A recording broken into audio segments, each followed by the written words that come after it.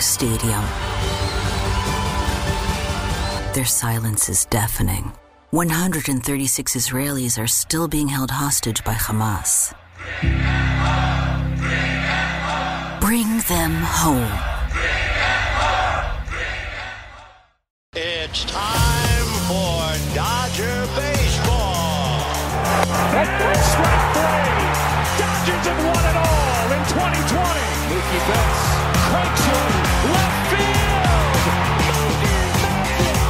They're going to make big signings. They're going to make impact trades. I don't care how many times this team rips my heart out, I'll never stop loving the Los Angeles Dodgers. Think blue, bleed blue, and I'm out. And what's going on, Dodgers Nation? Doug McCain here. My friends call me D-Mac. You can follow me on Twitter and Instagram at DMac_LA. Welcome to another episode of Dodgers Dugout Live. We've got a jam-packed show for you today. The Dodgers are reportedly interested in an outfielder named Mr. Teoscar Hernandez. We're going to talk about that. We got an update from the GM meeting. So much going on down there. They're fully invested in Gavin Lux at the shortstop position. Mookie Betts playing second base. We're talking about Diego Cartaya, an update on him. We have so much to get into on this show. But first, let's go down below in the comment section. What's up, D-Mac? Go Spare. Hi, D-Mac from Craig Osterberg. We got what's up from Rick over there. We got D-Meezy. No one's ever called me D-Meezy. What up, Swaggy C? But yeah, this show is brought to you by GearUp.LA and the Dodgers Nation app. So if you haven't yet, be sure to download that Dodgers Nation app. Head to your app store right now, the best Dodgers app in the game. Scores, highlights, rumors, videos, everything we do on this channel, you're going to find it over there. Also, the best gear in the game. Head over to GearUp.LA. Christmas is coming soon. Get geared up. Best Dodgers t-shirts in the game over at GearUp.LA. But I want to get right into the action because so many nuggets from the GM meetings down in Arizona. They actually apparently canceled it because of a virus, so hopefully it won't be the same result as the virus a couple years ago, but they have called it short. But still, we've got a lot of nuggets from there that we have to dive into. First one I want to start with, though, is about Gavin Lux. Haven't talked too much Gavin Lux on this show, the future of the Dodgers, former top prospect. A little rewind, of course, heading into last year, it was widely expected that he was going to be the Dodgers' everyday shortstop, that you're going to go from Corey Seager to Trey Turner to Gavin Lux was going to be that guy. And unfortunately, during spring training, he tore his ACL. He hurt his LCL. He was out for the season. And it was a major setback. It was a big setback for a player that had some ups, had some downs, but was really in a prime position to put together a full season for the first time as a shortstop. And this Dodgers team, I talked to Freddie Freeman during spring training, and he told me that they had expected him to hit close to 300 and have a big impact on this Dodgers offense. So him going down definitely set this team back before their season even began. And then the big question was, who would fill in for him? And what they do, you saw Miguel Rojas. He did a great job. Defensively, Miguel Rojas was a top 4 shortstop. Offensively, that wasn't the case. You can't expect too much from Miguel Rojas. He is a glove-first shortstop, but he did a nice job filling in for Luxy. And, of course, you saw Mookie Betts, who can do everything you want on a baseball field.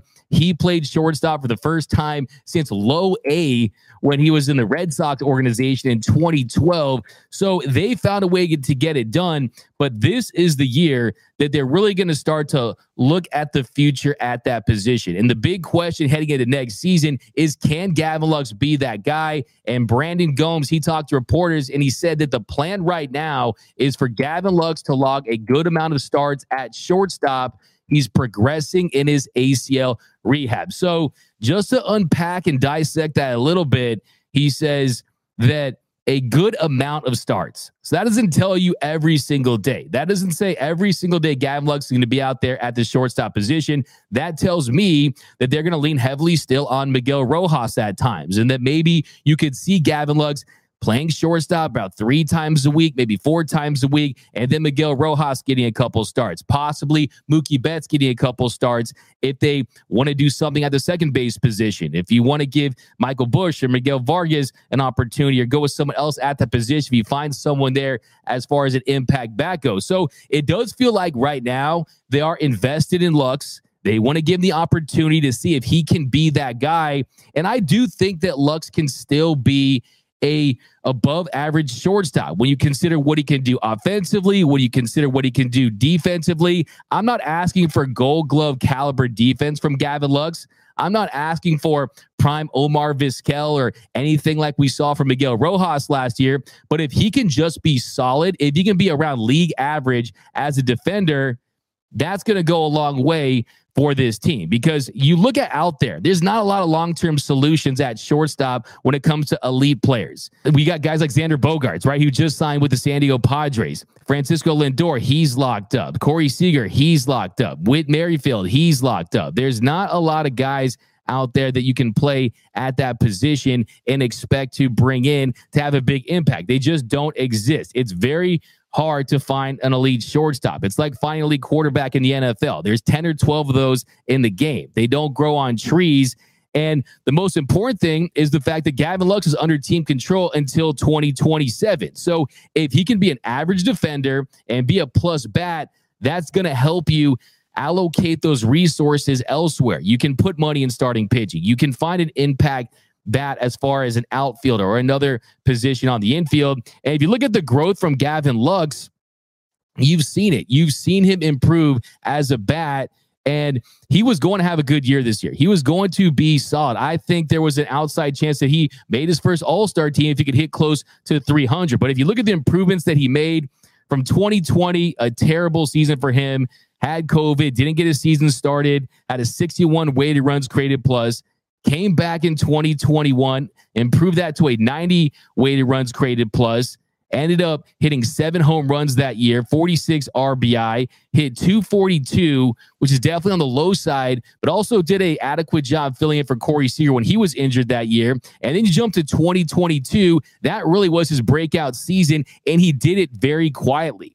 He had a 114 weighted runs created plus, so his bat was 14% above league average. He slashed 276, 346, 399. He hit 6 home runs. I remember joking with Lux in the clubhouse before the season, and he was telling me how he wanted to hit more than 6 home runs and that he was trying to add some weight. And I said, hey, is that why you put on that weight? Because you want to hit more than 6 home runs? And he laughed and said, yeah, he wanted to get the double-digit bombs last season, and that really was a part of the plan. So I am willing to sacrifice some of that power just to hit for average, but I still think you look at, he put together a 3 F4 season in 2022, one of the more quiet F4 seasons, right?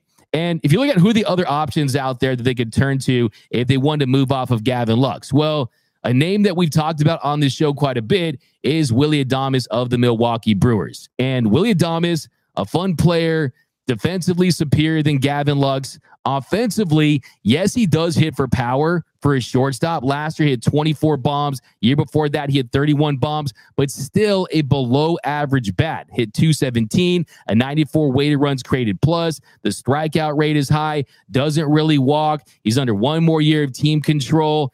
And I just don't think that the jump from a Lux to a Willy Adames really justifies it when you consider that Lux can be your long-term solution at that position. So I'm all in on Gavin Lux still at the shortstop position. I think that it behooves the Dodgers to give him that runway once again.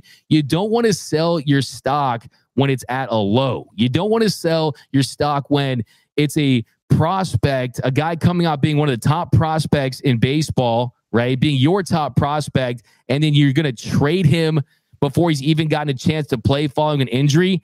That doesn't seem like the sensible move for the Dodgers. I think they owe it to themselves to see what they have in Gavin Lux at that shortstop position. But we're going to jump to the next topic and switch gears here. But let me know down below, what are your thoughts on Gavin Lux? Are you all in on Luxy at that shortstop position? Like I said, shortstop, it is a luxury. It is a premium position. It's difficult to find guys that can get it done defensively and be an impact bat. It just doesn't really exist outside of 5, 6, 7 guys in the sport. But John says Lux could still play second with Adames at shortstop. Absolutely. And I think you are going to see Gavin Lux play at second base this season. I wouldn't rule out seeing Mookie get more opportunities at short, and then Gavin Lux get some opportunities at second as he's trying to transition his way back. So they're not going to rush him in there and say, okay, you got a clean bill of health. Here, go start 162 games at shortstop. That's not going to be the plan, right?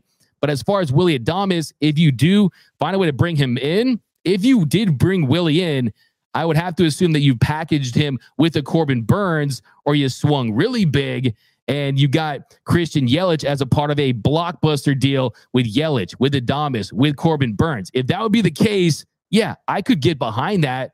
But I'm just saying, if you're trying to do a 1-for-1 swap or look at Willie Adames as your shortstop for the future and consider signing him long-term, I still like the idea of seeing if Gavin Lux can be that guy, because if you can lock him up that position, that frees up a lot of money that you can spend on other very important positions of need. But Gil says, well, it depends on who we could get for him. Jim says, if Lux is a liability at shortstop, will management move him to second base? I would not rule out the possibility of Lux playing second base. I think if you see Lux struggle at shortstop, sometimes you're seeing him not stepping into his throws, right? Looking a little rigid at the position, but let's not forget, shortstop was Gavin Lux's original position. He's athletic. He can be rangy. I still have full confidence that Lux can be an average to above average defensive shortstop at the big league level. We need a third base plan. That's from Ruben Rodriguez. That's another option too.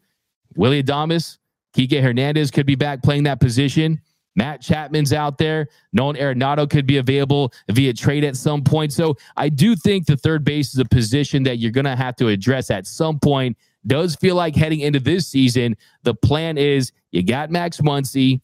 You live with his deficiencies at the hot corner because you hope that you have Shohei Ohtani. Shohei Ohtani at the plate at DH more than makes up for any deficiencies that Max Muncy has at third base. But we got V-Track. His ACL is either good or it isn't. If there are worries, trade him now. Look, I mean, if you want to point out the Milwaukee Brewers as a destination, hey, he's from Kenosha, Wisconsin. You see that could be a natural fit, but I still think that they're going to give him another shot. But let's check the comments a couple more times, and we're going to switch gears here. We got good morning, Dodger fam. Good morning, Roy Estrada. Always rocking with us. By the way, if you haven't yet, hit that like button for your Los Angeles Dodgers. Hit that like button if you want to see Gavin Lux have an all-star season in 2024. We got Lux either produces or he doesn't. Dodgers deserve high-level performers. V-Track, absolutely. There's no doubt about that. But we got Justin Long who says, stop babying Gavin Lux. Juan Soto was younger than him, and Soto is getting a $550 million bag after next year. Difference in levels. Yeah, I mean, you're comparing two extremely different players. You're comparing a guy who is projected to go to the Hall of Fame one day, a generational hitter. Juan Soto is a one-of-one type of hitter. Gavin Lux is someone that you're still trying to see if he can be someone that can be a part of your core moving forward. But switching gears here, Brandon Gomes also talked about the Dodgers' needs this offseason and what they're going to prioritize. He said that the Dodgers are looking to add 2 starting pitchers and a corner outfielder. So 2 starting pitchers and a corner outfielder. Brandon Gomes told reporters, it's a priority for us. We're looking to add a starting pitcher and 2, and how that comes about is based on the trade market, free agency, and balancing with our internal options. But it'll be something we want to do. I don't think we're unique to that. I bet you every other team is in that space too. But that is our mindset right now and a priority. So it's good to see that this Dodgers team is as open and transparent as they are about this starting pitching market, about their needs at this offseason where it's a fork in the road. You absolutely have to address this. And the reality is, it wasn't as big of a problem before as it is now. And they realize that, and they understand that more than anyone. And it's going to be the most important part of this offseason. I'd venture to say that getting starting pitching this offseason is more important than signing Shohei Ohtani, because we know Ohtani can possibly pitch in 2024. We don't know if he's going to be effective coming off a second Tommy John. We don't know if he's ultimately going to move to the bullpen as a piece.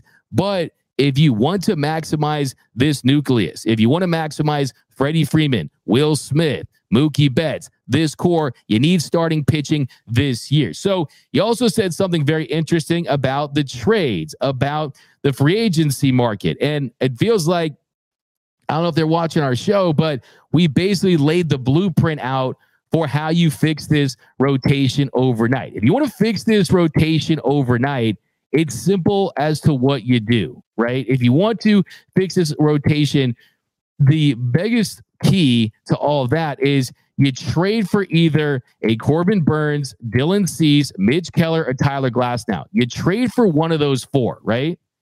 And then you sign one of the top free agents available, an Aaron Nola, a Blake Snell,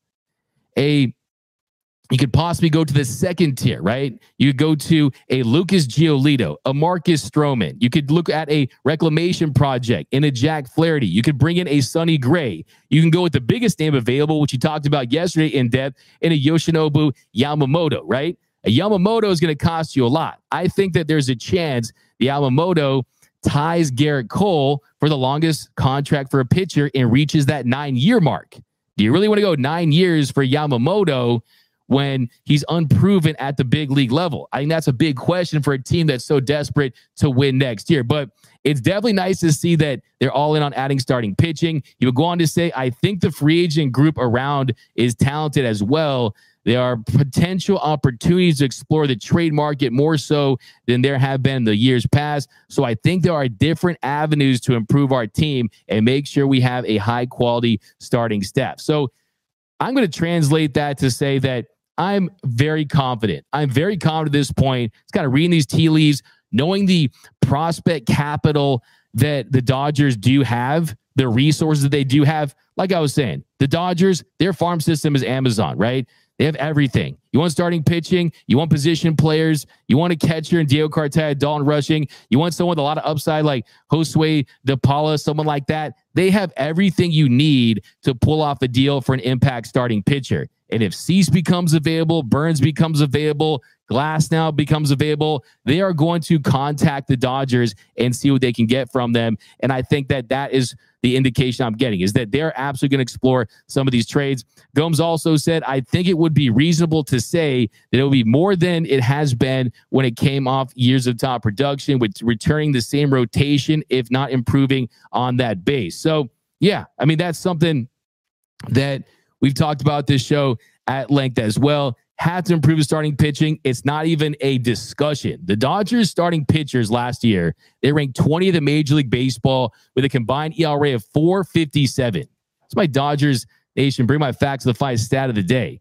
That was the first time where he had over 4 for a season since 2007. That was the first time since 2007 the Dodgers starting rotation posted an ERA of over 4 since 2007. And that was their highest since the Brooklyn Dodgers in 1944 had a 4.78 ERA. Okay, so that was the highest right there in the big leagues at the time. So you're telling me that last year your starting rotation posed the highest ERA since 1944, first time since 2007 he had an ERA over 4. Absolutely, when they're in the boardroom with Andrew Friedman and company in the analytics department, the scouting department, number one is Shohei Ohtani because of the marketing benefits and wanting to bring in a superstar. But 1A is absolutely bringing in starting pitching. And also you bring in Ohtani, you address that in the future as well. So let me know down below in the comment section, though, of the pitchers that could be available via trade, which one do you want? Who is your top target? Is it Cease? Is it Burns? Is it Keller? Is it a Tyler Glasnow? I think Glasnow has a ton of upside. The injuries have been an issue. The velocity is high. Hasn't been the best in the postseason. Dylan Cease, from a prospect capital standpoint, he's under 2 years of team control, so it's going to cost you more. But he's someone who has lights out stuff, Cy Young stuff that could play up in October as well. Corbin Burns, to me, is my number one, because Corbin Burns is someone that is a Cy Young winner. He's in his final year of team control with the Brewers. You could possibly extend him or sign him long-term. It's unlikely, but still it's a possibility, and you do have that freedom. But let me know down below, and then we're going to switch gears to our next topic here on Dodgers Dugout Live, guys. Here we go. We got Glasnow should cost the least prospects. That's from John Sotelo. Yeah, we've done a deep dive on Glasnow, and yeah, from a contract standpoint, he's making a lot of money, right? I mean, you look at the money he's set to earn next year, over $20 million. That's a Rays team that's a ton of money for them. We got Burns from Adrian Andrade. We got Nola and Burns. That's from Ray V. Guzman Jr. Yeah, Nola, though, that's a free agent, though. I'm asking about the trades, not asking about the ones that are available on the open market right now. But yeah, I'm all in on Nola.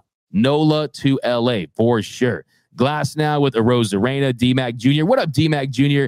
You should be studying. I don't know what class you're in right now, but come on now. You got to focus. I mean, you're getting straight D's in class, man. I just checked your report card. It's not looking good, man. You got to focus on class, okay? D-Mac Jr. Johnny Owen, why Flaherty and Giolito? Does anyone want local or any retreads? Move forward, people, or we're addressing this again next offseason. So let me just reiterate. The top shelf, we're looking at the top shelf. Like I said, the 5-star recruits, right? Yamamoto, Nola, Snell, Montgomery. Those are the top shelf guys. Second tier is you're looking at the Sonny Gray types, right? But the third tier, I almost think you could have Giolito in that second tier if it's at a team-friendly contract. I think Giolito is a candidate to sign a shorter-term deal with some opt-outs so he can re-enter free agency. And I think Flaherty is someone who has some upside I'm not really as high on, but if you get him at the right price, you can't just bring in all ace-level pitchers. But I see Lux will do fine. Peralta was there as well. Nola is related to Lynn. There she goes. Another home run. Yeah, V-Track. Lance Lynn just gave up another home run. That's 7,000 on the year now. Dylan C should be a huge target. He's got some lights out stuff.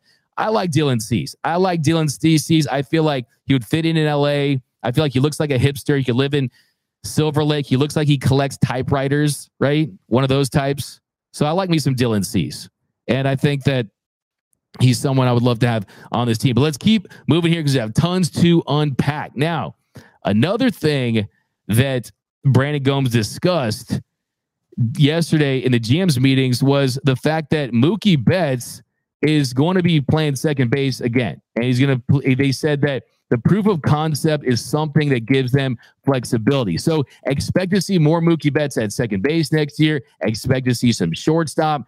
Like I've been saying on this show for months now, is having Mookie Betts at second base, it opens up the possibility of adding an outfielder because they need some more pop in that lineup. You need another hitter. And it's easier to do that by adding an outfield piece versus finding a second baseman that can hit 39 home runs, play at an MVP level, and hit over 100 RBI like Mookie Betts is able to do. Brandon Gomes also said that Miguel Vargas and Michael Busch could play corner outfield. So that's very interesting as well. He also said that Miguel Vargas was bothered by a thumb injury last year, and that's why he struggled. So guys, Miggy, my guy, Miguel Vargas, he was dealing with a thumb injury. If it wasn't for that, he probably would have won league MVP. So let's ease off it. But no, look, it's very interesting because it does tell you that Michael Busch, Miguel Vargas, could see him in the outfield, could see him playing some infield. But I am very confident in saying right now, if you want a bold prediction or a semi-bold prediction this offseason, one of Miguel Vargas or Michael Busch will not be on this team next year. Michael Busch is 25 years old. He's someone that we know he deserves his opportunity at the big league level. He just has not gotten his opportunity at the big league level, and I think that it's long past due. So if you do not have the spot for Michael Busch, you got to give him an opportunity. You have to set him free. And look, as much as I want to see Michael Busch have success, right?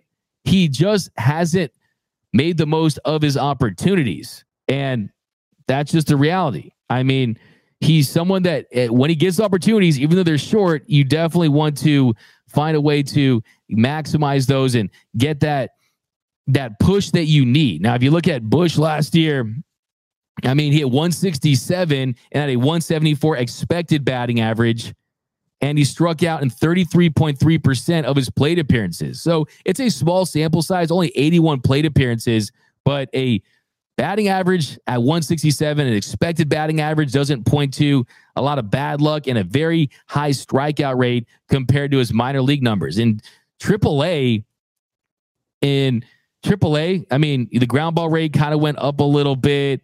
You look at some of the exit velocity numbers at the big league levels at 89.1 miles per hour. So he's just not the same player at the big league level versus at AAA. And AAA, you're seeing a pitching disparity right now. And if you talk to scouts around Major League Baseball, they'll tell you that right now, the gap between AAA and Major League Baseball is wide. I mean, it is rookie mode to all Madden, right? It is very wide right now. And it tells you why some of these players are having success there, but not in the show. So definitely want to see him get his opportunity. I just don't think that ultimately it will be for the Dodgers. But let's keep rolling here, guys. A couple more updates. He said that Brandon Gomes also said that they're not committed to Dustin May in 2024. He didn't use those words exactly, but Gomes told reporters about Dustin May, he's somebody that, quote, we're not going to push by any means. So that tells you that they are not banking on Dustin May returning next season. Dustin May had his second major elbow surgery.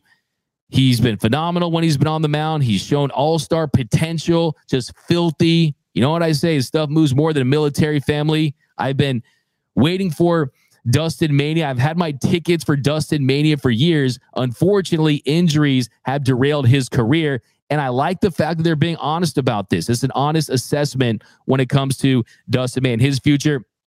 He also had an update about Diego Cartaya. So I want to say something about Diego Cartaya, who sat in this chair for an interview this time last year. Love the kid, $1 million megawatt smile, a lot of star potential, a lot of charisma, great kid. But I do think it's time to start worrying about Diego Cartaya. I mean, the production is going the opposite direction. He's just not trending right. That stock level, you're seeing that stock go down. And if you look at his 2023 stats, he slashed 189, 278, 379, had a 71 weighted runs created plus. So his bat was 29% below league average. Hit 19 home runs, had 10 doubles, 57 RBI, 37 walks, and 117 strikeouts. And about Diego Cartaya, Brandon Gomes said, I think it does get a little bit lost how young he is, especially for the level. I know his offense this year wasn't where he would have hoped. He took major strides in game planning and receiving and throwing and leading pitchers meetings and understanding how to lead a staff, which are all incredibly important and some intangibles that you want to see out of catchers. We did see growth in a lot of areas, even though the offensive performance wasn't where we would have wanted it. So that really is consistent with what we've heard from Brandon Gomes and some other people within the organization about Diego Cartaya, is that he has improved his ability to call games and his communication levels with pitchers and building that chemistry and rapport. And there's no doubt about that. But even the best version of Diego Cartaya is not going to hang his hat on his glove, right? He's not going to be a wealthy man one day because of his ability as a catcher defensively. The reason why he was the top prospect for the Dodgers, the reason why he had established himself as one of the most intriguing prospects in the sport was because of his prodigious power, his ability at the plate. If you squint, you could see Mike Piazza with that power stroke behind the plate, but that just wasn't the case last year. And it was his fourth year. It was his fourth year at the minor league level. Usually in that fourth year, you see players take a leap. You see them take a big step in the right direction, really put their best foot forward. But he took a step back next season. He's going in the wrong direction. He had a 29% strikeout rate. That was the highest that he's had at any level in his career. Now, if there is one positive, I mean, you look at the catching growth that he made that Brandon Gomes pointed out. But as far as at the plate, he did have a 216 batting average on balls in play. So that definitely is a statistic that tells you that he did suffer from some bad luck. But I do think that there's a possibility that Diego Cartaya drops out of the top 100 prospects list, and he really needs to have himself a big year for him to raise his stock and build that buzz once again. I also think one of the big impacts this offseason is if you really want to go big and try to include a Diego Cartaya, is he someone that you don't feel comfortable moving right now because of how he's viewed around the league? Is his stock to a point where you're getting pennies on the dollar or quarters on the dollar or something like that because his value isn't where it was? So that probably would lead them to keep him in the organization. So I think it's going to be very interesting. Love me some Diego Cartaya. I think that there's still a lot of star potential in there, but I do think it's time to start worrying about Diego Cartaya because he's clearly not advancing and emerging like we had hoped. But let me know down below in the comment section, what are your thoughts on Dustin May and his future? What are your thoughts on Diego Cartaya? What should the Dodgers do with Diego Cartaya? Should they trade him? Let me know down below. And then we are going to jump to our next segment Very excited to talk about this potential signing that the Dodgers are rumored to be interested in, an outfielder. But first, let's read some comments before we head to our next segment. DMAC, Dodger Nation, person turquoise waving. I think it's an emoji right there. Showtime fans, if the Dodgers get Ohtani, Mookie needs to hit behind Ohtani. I disagree with that. I think Mookie just put together an MVP caliber season at the leadoff spot. It's where Mookie wants to hit. You saw in 2020, Mookie started the year batting in the 2-hole, and then they moved him to leadoff. Then they took off. They will go on to win the World Series. So I don't think that's going to be under very much consideration. I think Mookie is going to be your leadoff hitter. Yeah, he's lost his step. He's not as fast as he once was. In this team, a lot of their success is predicated on him scoring runs. But if you add Ohtani to that mix, that's going to change. I think things are going to be a lot easier on Ohtani. Ohtani would be a perfect fit. That's from Luis. We got some pin ones up here from my super producer, Mr. Jordan over there. We got Nola and Burns from Rumor Assassin. John Solello says Burns. So those are your top ones for trades. Mets will get Shohei Ohtani. That's your pick. Diego should be traded to the Brewers for Burns. That's from Marcos Perez. See, look, if it required a Diego Cartaya, I probably would do it, especially if you're able to get someone else out of that deal. But I do think that you do run the risk of selling him when his stock is low versus allowing him to get back on track, climb up those prospect rankings lists once again, and then flip him later. And then maybe he's still young enough where he could theoretically be your catcher of the future after Will Smith if they don't extend him, because this organization just has not extended players that have come through their farm system. You haven't seen those big extensions. So I do think that it's still a possibility. Eric Lopez says sit on Cartaya for now. I'm with you on that one. You don't want to trade him, right? You don't want to do that. You don't want to be someone who gets out a little too early. You don't want to sell that Apple stock in the 80s, right? You want to keep it. You want to find a way for it to at least give it a chance to make it something where it's a viable asset. And right now he's not a viable asset where he was. But to trade Diego for Hunter Green, that's from Craig Osterberg. I don't think that's possible, but it'd be a nice thought. Dodgers are going to trade top prospects this offseason. We got Heat from BR Walkoff. 10 of the 14 executives, I want to read this, pulled by Feinstein, chose the Dodgers as Shohei Ohtani's next team. Hill, look, I find someone out there who doesn't have Shohei Ohtani going to the Dodgers. That, to me, starts to get me a little worried, right? That starts, to me, gives me a little fear. But I will say, just look at when the Lakers got LeBron. When the Lakers got LeBron, everyone knew it. It was a foregone conclusion. You had 2 houses in LA already. You had 2 houses in Brentwood. You had Clutch. You had his production company, Space Jam 2. Everyone knew that LeBron James was going to be a Laker, and ultimately he was. It does feel similar to that, but I do think that this is not the Heat version of this is not the Laker version of LeBron. This is where the Heat version of LeBron with Shohei Ohtani. And at that time, we didn't know about that. But I do feel like there's a really good chance the Dodgers get him. Like I said, got at 60%, a little over 60% right now. Makes all the sense in the world. I'm going to dedicate an entire episode to really the history of the Dodgers and Shohei Ohtani, all the facts and factors.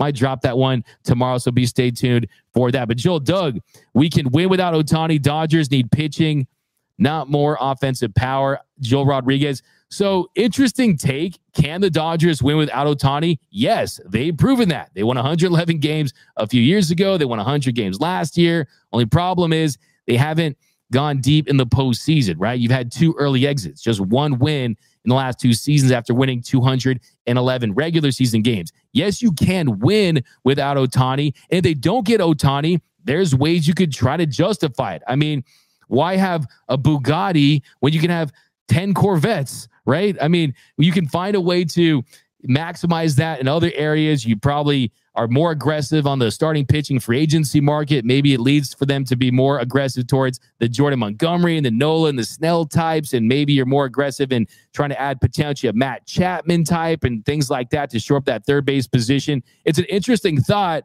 but selfishly, I want Shohei Ohtani. Like I said, we're going to have that episode. We're going to go crazy. I'm going to be doing 10 Shohei Ohtanis. I don't know what I'm going to do if we don't get Shohei Ohtani. I don't know what I'll do. Maybe I'll drink sewer water out of my shoe instead of beer or something like that. Can't even stomach the possibility. But coming up in our next segment, we are diving into the latest players rumors, latest free agency rumors, an outfielder that the Dodgers have been linked to. That's coming up next here on Dodgers Dugout Live. What up, Dodgers Nation? D-Mac here. I'm here to remind you that if you have not yet, be sure to subscribe to the #1 Dodgers YouTube channel for all latest Dodgers news, rumors, hype videos, interviews, breakdowns, live streams, and more all year long. Hit that subscribe button, hit that notification bell, and if you really want to help the channel out, smash that like button. Also, you will not be eligible for any of our giveaways unless you are subscribed to the channel. So all you need to do to be eligible for all of our giveaways is just make sure that you are subscribed. We just gave away a brand new authentic Mookie Betts jersey valued at over $350. And we got tons of giveaways coming this offseason. So be sure to be subscribed so you are eligible to win. And as always, think blue, bleed blue, and please subscribe. And welcome back to Dodgers Dugout Live. Thank you for making Dodgers Dugout Live your daily Dodgers show. All things Dodger baseball, Monday through Friday in the mornings. We'll dive into some more comments here before we hit our next segment. Got some more Ohtani talk. Noah Ortega says Dustin May needs to change his last name to break his curse. Noah Ortega, I'm all about making changes to change the juju, change the energy up. Yeah, go from 85 to something else. I mean, change his number, give it something like go with the buzz cut, dye your hair black. I don't care what it takes. I mean, I definitely am for that. Dustin May, how about we just don't pitch in May anymore? That's a start. How about we just don't pitch in May? Because May has not been a good month for Dustin May. It's where he suffered both of his season-ending injuries. But Jerry Fall says trade Roberts for a bag of stale peanuts. Finish him. Wouldn't be an episode of Dodgers Dugout Live without some Dave Roberts hate. But let's dive into this latest rumor, guys. So excited to get into this. We'll have to break out that Dodgers rumor meter at some point. But Jorge Castillo of the LA Times, he tweeted out one name on the Dodgers radar, Teoscar Hernandez.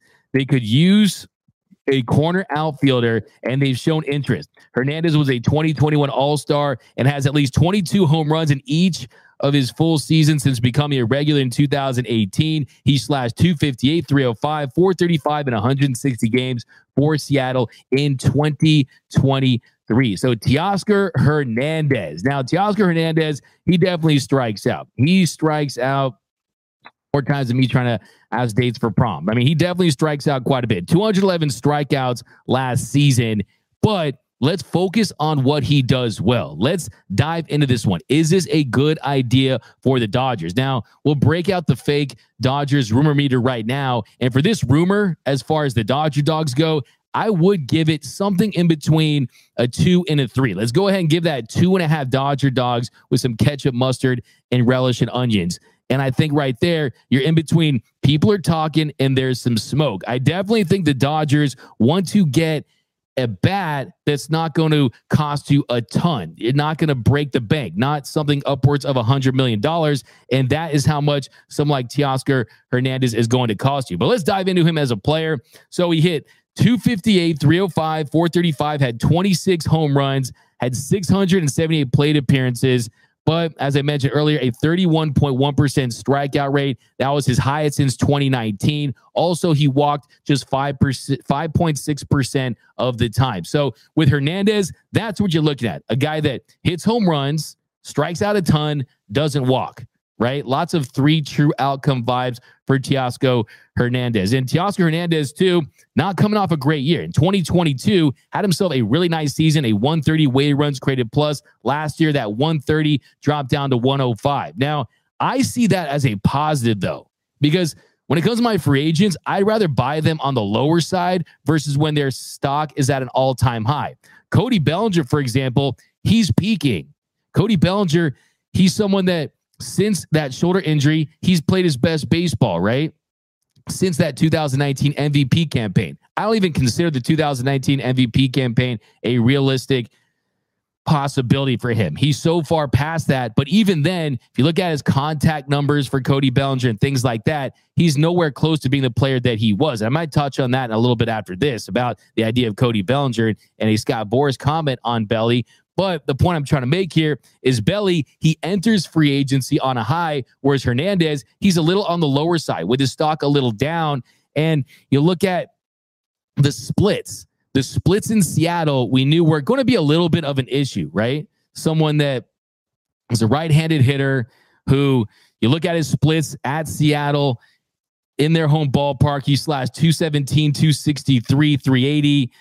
And you look at on the road, he had 295, 344, 486. So hit 217 at home, 295 on the road.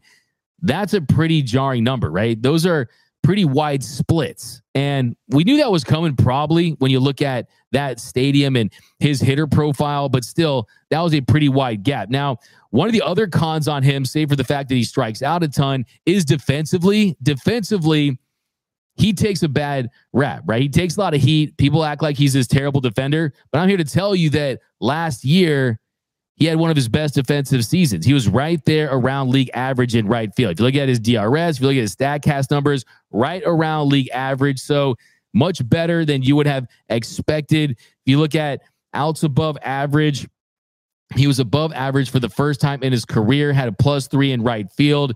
So that's definitely something to build on if you're Hernandez, and a reason to really want him as a player. I look at him as someone who is a medium risk and a higher reward, because if you look at the kind of contract that you could sign him to, you could probably get him for $40 million. You could probably get him anywhere between $40 and $80 million. And this lineup, they need more pop.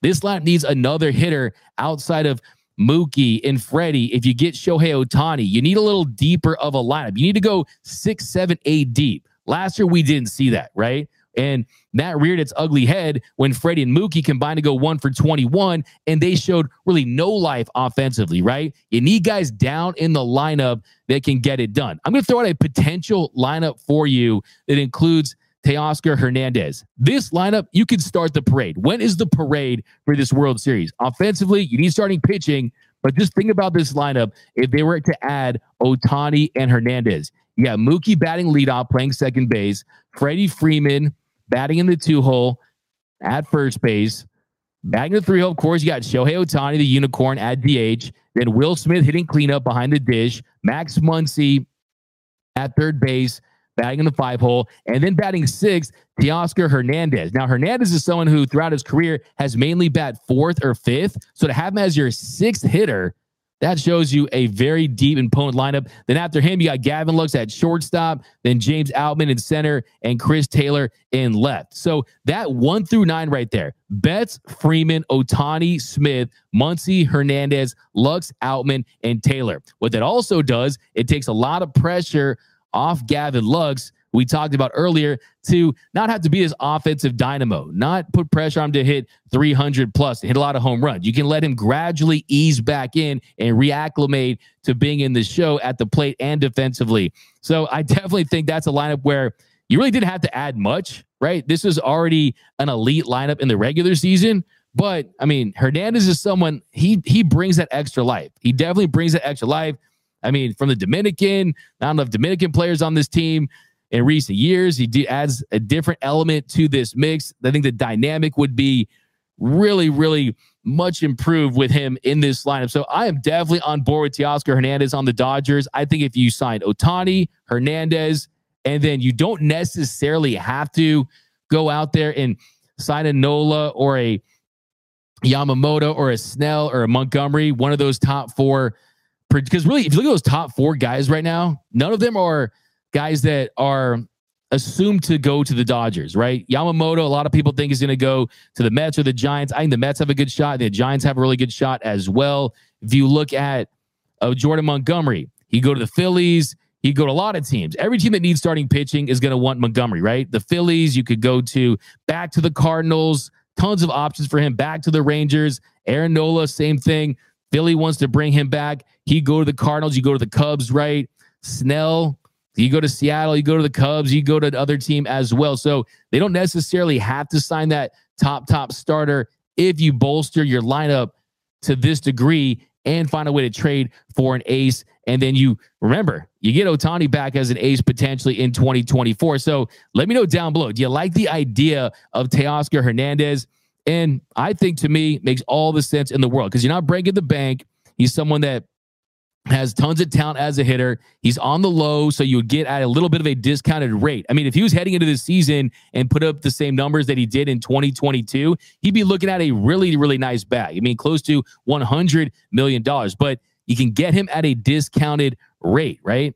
Well, let's go down below in the comment section. We got Yamamoto and another quality starter should be this priority. Dave S., give me Yamamoto. I'm here for it. There's no doubt about it. But I also want Roki Sasaki one day. I also want possibly Imanaga as an option for that second tier guy. And I think for a team that's so desperate to win next season, do you really want to put all your stock in a 25-year-old pitcher who's never pitched in the show, who throws a fork ball that can definitely have a lot of wear and tear on your arm? It's a huge investment. You could talk about someone getting 250 plus million. That's definitely a possible contract that Yamamoto could sign. I'm definitely interested in it for sure, but I'm not so sure that's the best way to allocate these resources. And it remains to be seen if Ohtani wants to be on the same team as Yamamoto, right? There's also that factor as well as multiple Japanese players in one clubhouse. That definitely is something to factor in that we just don't know. It's just the reality of that. But let's go down below. Boo, Teoscar, Eagle trash. That's from Eric Lopez. Pass from Brash Cat. Dodgers shopping at Goodwill again. That's from Joel Rodriguez. They're not shopping at Goodwill. I mean, they're still shopping at Rodeo Drive for Shohei Ohtani, right? But for Teoscar Hernandez, they're shopping at Big Lots, right? And sometimes you get some good values at Big Lots, right? I think that you can't give away $300 million contracts, right? I mean, they're not going to get Ohtani and Matt Chapman, okay? Let's just be a little bit realistic here, okay? And I know at this part of free agency, hope springs eternal. I don't even call this free agency. I call it pre-agency because it's like really before the free agency kind of begins as far as the fireworks go. Got some chatter here and there. Rumors start to surface. That stove really not cranked up, not very hot at the moment. So I think at this point, we're going to sign this guy, sign that guy. Ultimately, you're not going to get everything on your Christmas list, right? If you can get the one at the top, you're going to feel really good about it, right? But I think that you have to go out there and get another impact bat. And let's also, mind you this, you can find a bat during the season as well. I just want to point that out as well. I mean, you can find an outfield bat. There's about 20, 30 of those guys during the season. Just look at Tommy Pham, for example, last year. They could have gone out there and traded for a Tommy Pham versus it's much more difficult to find an impact second baseman. And kind of going back to what Gomes said about Mookie Betts, and what we've been saying really for quite some time right now is that really opens up your options, having Mookie have that ability to play that. But no, unless it's a one-year deal. That's from Hepatitis. See you later over on YouTube. Nope. Horrible idea from Eric Lopez. Bring back Gallo if you want K's. That's from V-Track. Hey, you have to remember, too, you're bringing in someone like a Ohtani, hopefully, right? And that's what wins in the postseason. You guys know that. I mean, if you want the dub, you've got to slug. Hernandez is someone that can leave the yard. He just can. And at that price, is not tons of bats that are available. I mean, we have to start getting a little creative here. We got Gurriel is a better player and has playoff experience. The pop isn't there, though. We got Jerry. We don't need Teoscar. First, the name is lame. Secondly, first of all, what's wrong with his name? Okay. Teoscar, I like Teoscar. Okay. He's in Hollywood. Academy Awards. The Teoscar goes to the Dodgers. I like that. Okay. Well, maybe not that. I don't know what I was thinking there, but I don't think his name's an issue. Okay. We got isn't there any other right-handed bats they can possibly trade for, though? Yeah, absolutely. You can wade through. And look, there is a benefit to doing that. And I think they will. I think they will explore in-season trades. You're not going to do all your damage in the offseason, right? Even last year, when they weren't aggressive, they still made a ton of moves. They just weren't for premier players, right? But they still went out there and made some additions. You're always going to address certain deficiencies during the year, and you don't always know what those deficiencies are until you start playing. Injuries are inevitable. Down years are inevitable. So you do want to maintain some flexibility. I'm not so sure they're gung-ho on this idea, but it does tell you that it's something that is an option. I mean, who would you rather have? Would you have Jason Hayward or Hernandez? And Hernandez, of course, is a lefty. And I think you do need some lefties on that bench, right? Whether it be Michael Busch, they keep him. You go out there and get another left-handed bat. That's definitely something you need. But Hayward is someone who's played himself into a pretty nice contract. And I just wonder if that was, I don't want to say an aberration, but is lightning going to strike twice for Jason Hayward, right? Because he put himself in a great position to get another deal after a lot of people, quite frankly, thought his career was over. I think Hernandez brings a lot more upside in the postseason than a Jason Hayward, who has a OPS of under 500 in the postseason. So Jason Hayward has been a bad postseason hitter for his entire career, essentially. Hernandez is someone who I think brings some pop for sure. But do we already have a strikeout poor fielder in Muncy? Who else is available? We got Rick Elise. Yeah, we'll break that down too. I mean, not too many names, to be honest with you. No Ortega, Mookie, Freddie, Ohtani, the Three Musketeers. I like that one. Gavin Luck, Andrew over on YouTube. We got Betts right field, Taylor second base, and Teoscar Hernandez in left field. That's from my guy, Mr. Tim Rogers, Dodgers 2080. Hey, you're not doing the Dodgers fan thing, right? Unless you're following Dodgers 2080, the stars of the future. Hey, I'm not against that idea. I really am not. I mean, I think having Mookie in right field primarily still gives this team, I think, the best chance to win, because as good as Mookie is at second base, it's not anywhere near how good he is in right field. In right field, he's in the conversation for one of the best defensive right fielders of all time. My opinion, the best right fielder of his generation. When you consider the range, the arm, the metrics have taken a hit. If I'm being completely honest with you, his defensive numbers have gone down a little bit, but I'm definitely not against that. But a couple more here. We're going to keep moving along here. Trade Roberts for Pokemon from Cobra Commander. Finish him. We need two lefties. That's from Andrew. He has like the idea of Imanaga, but we got to shop at Whole Foods. That's from Andrew. You're going to shop at Whole Foods, man. I mean, Ohtani is not even Whole Foods. Ohtani is having freaking Bobby Flay come to your house and cook you a meal, man. That's like getting a private chef, okay? They're going that route. They're going to back up a fleet of Brinks trucks to try to get Shohei Ohtani, right? But still, you can't make all top-level signings. That's just unrealistic. And I think that Hernandez is someone that can absolutely help this team. But switching gears here, we're going to talk a little bit. Yeah, I mean, look, I see a lot of you guys asking about Cody Bellinger, and look, I'll talk about it once again. Basically, Cody Bellinger was brought up a ton yesterday when Scott Boras was asked about him, right? And Scott Boras, you got to understand who we're talking about. Scott Boras is someone that's always going to have his client's best interest in mind. He's always going to try to do whatever it takes to get as many teams interested, as many suitors. That is what Scott Boras does, right? And all he said was that he'd be interested in basically playing for any team. If that meant the Dodgers, the Angels, fine. But I don't think that opens the door to the Dodgers being an option. I don't think that's the case. I don't think that the Dodgers will have any serious conversations about bringing Cody Bellinger back this offseason, because unlike Hernandez, he's heading into free agency back on a high. Only I do think it's a little bit of a mirage, I have to tell you. I mean, I think he was really lucky last season as far as the BABIP numbers, as far as the hard contact and the expected numbers. And you look at where he's at, 22nd percentile in average exit velocity, 27th percentile in barrel percentage, 10th percentile in hard hit rate. He's great defensively, but his quality of contact numbers are nowhere near where they were in 2019. He was averaging 87.2 miles per hour off the bat. That was 4 miles per hour slower than during his MVP season.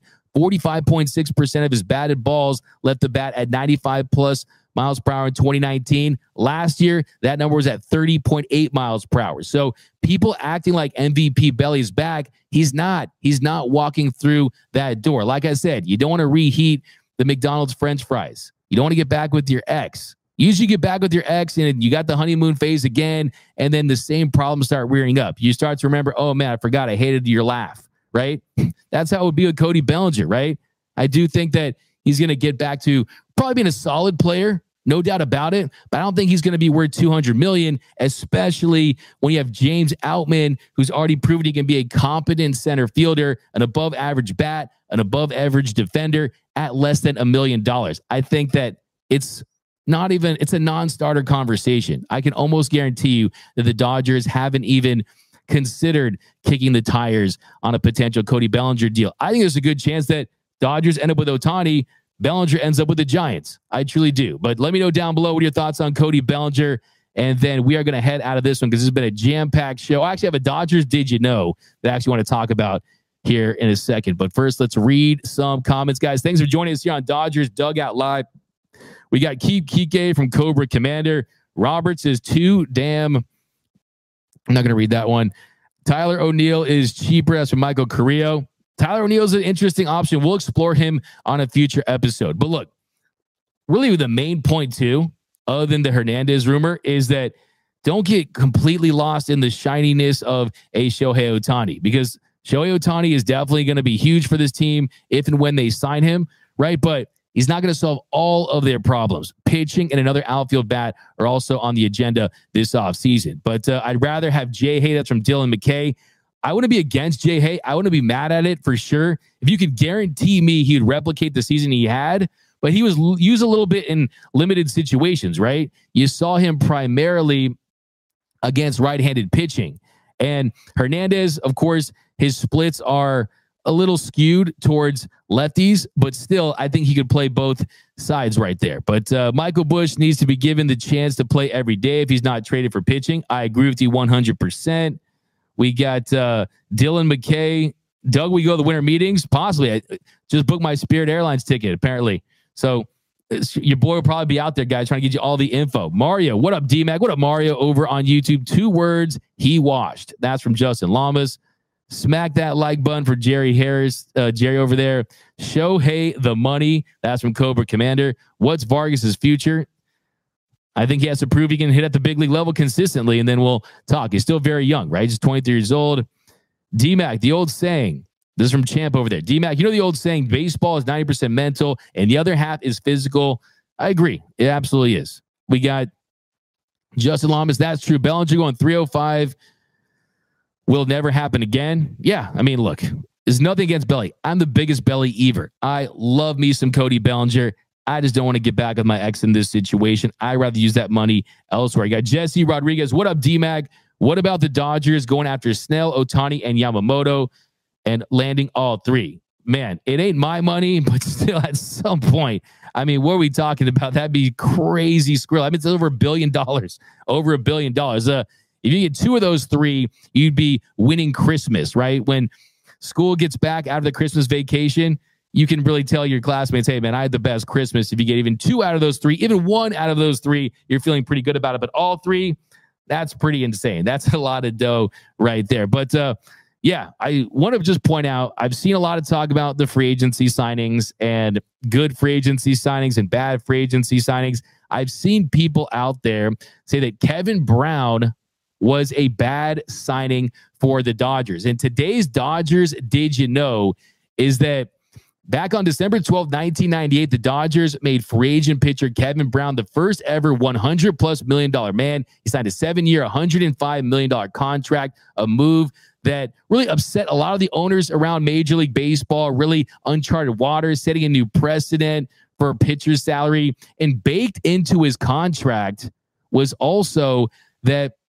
he had private jets available. The pitcher's plan was that if I'm going to sign with the Dodgers, his last bargaining chip was that he had a private plane that allowed him to fly to Macon, Georgia 12 times per year so he could visit his family in Georgia. And after the fact, it got pretty interesting because the commissioner's office, they tried to add $600,000 to Brown's listed salary to really impact the luxury tax there and get the Dodgers to have to pay an extra $204,000. So he got $105 million. He got a private jet with 12 trips to Macon, Georgia to visit his family. There's all this talk about how much money it cost at the time. And people say that he was a bust. I'm here to tell you that was not the case.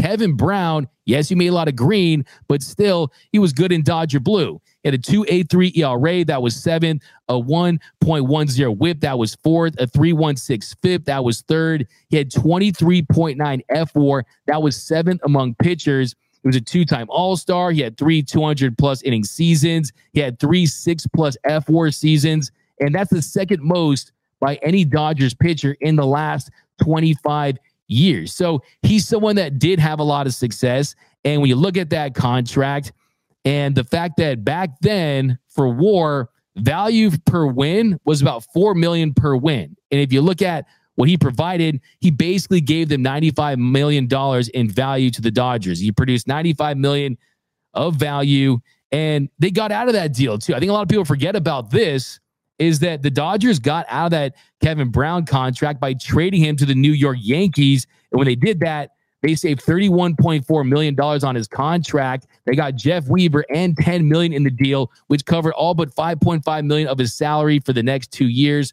of 68 starts and about 100+ ERA plus. So Kevin Brown probably weren't expected to get a shout out on this show, but I got your back. He was not the worst signing in Dodger history, not even close.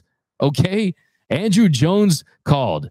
Jason Schmidt called, which I think was a double agent. I think Jason Schmidt truly was a double agent there. He was a giant in disguise. That was the worst contract. In fact, next week, we're going to do the top 10 worst signings in Dodgers history. But Kevin Brown, that certainly wasn't you. But let's read some comments here. We're going to head out. D-Mac going to get sick at the winter meetings like the GMs. Brass Ket, what happened to Andy Pages? We'll talk about him. I'm going to try to get Casey Porter, my friend from Dodgers Daily, on the show at some point. We're going to dive into the prospects. We'll talk about Andy Pages. No way they sign all three. Yeah, Tim T, that isn't happening, right? BC, only team doing great is the Kings. Rough time for LA sports. Yeah, rough time for LA sports. I mean, I will tell you that UCLA basketball is 1-0. So there's that. Hey, D-Mac, big fan. Hey, big fan of you, Metabolic Revolution. Thanks for rocking with us here. John D-Mac, do you think because of every team needing a starting pitcher, the market price will be exponentially higher than past years? I do think that's the case. I think that a lot of teams saw what happened last year, where premium starting pitching definitely gives you an advantage, and that doesn't matter who you add offensively. I mean, the Braves had a historic season, right? The Dodgers, they had a historic season by their standards. First team in Los Angeles to score over 900 runs, and then they were awful. They hit 177 combined in the NLDS. So I do think that people realize, and GMs and front offices and smart organizations know that at the end of the day, starting pitching wins. Starting pitching wins championships. And I think that there's not only that, but a lot of big market teams need it as well. So you can never have enough starting pitching. I definitely run. But that's going to do it for this episode of Dodgers Dugout Live. My name is Doug McCain. Friends call me D-Mac. You can follow me on X and Instagram at DMac_LA. Another reminder, if you want to do me a huge favor, if you want to give me a Christmas present, hit that subscribe button, hit that like button, leave a comment with all your takes. I love hearing your takes down. But that's going to do it, guys. Remember, nothing brings us together quite like Dodger baseball. And until next time, think blue.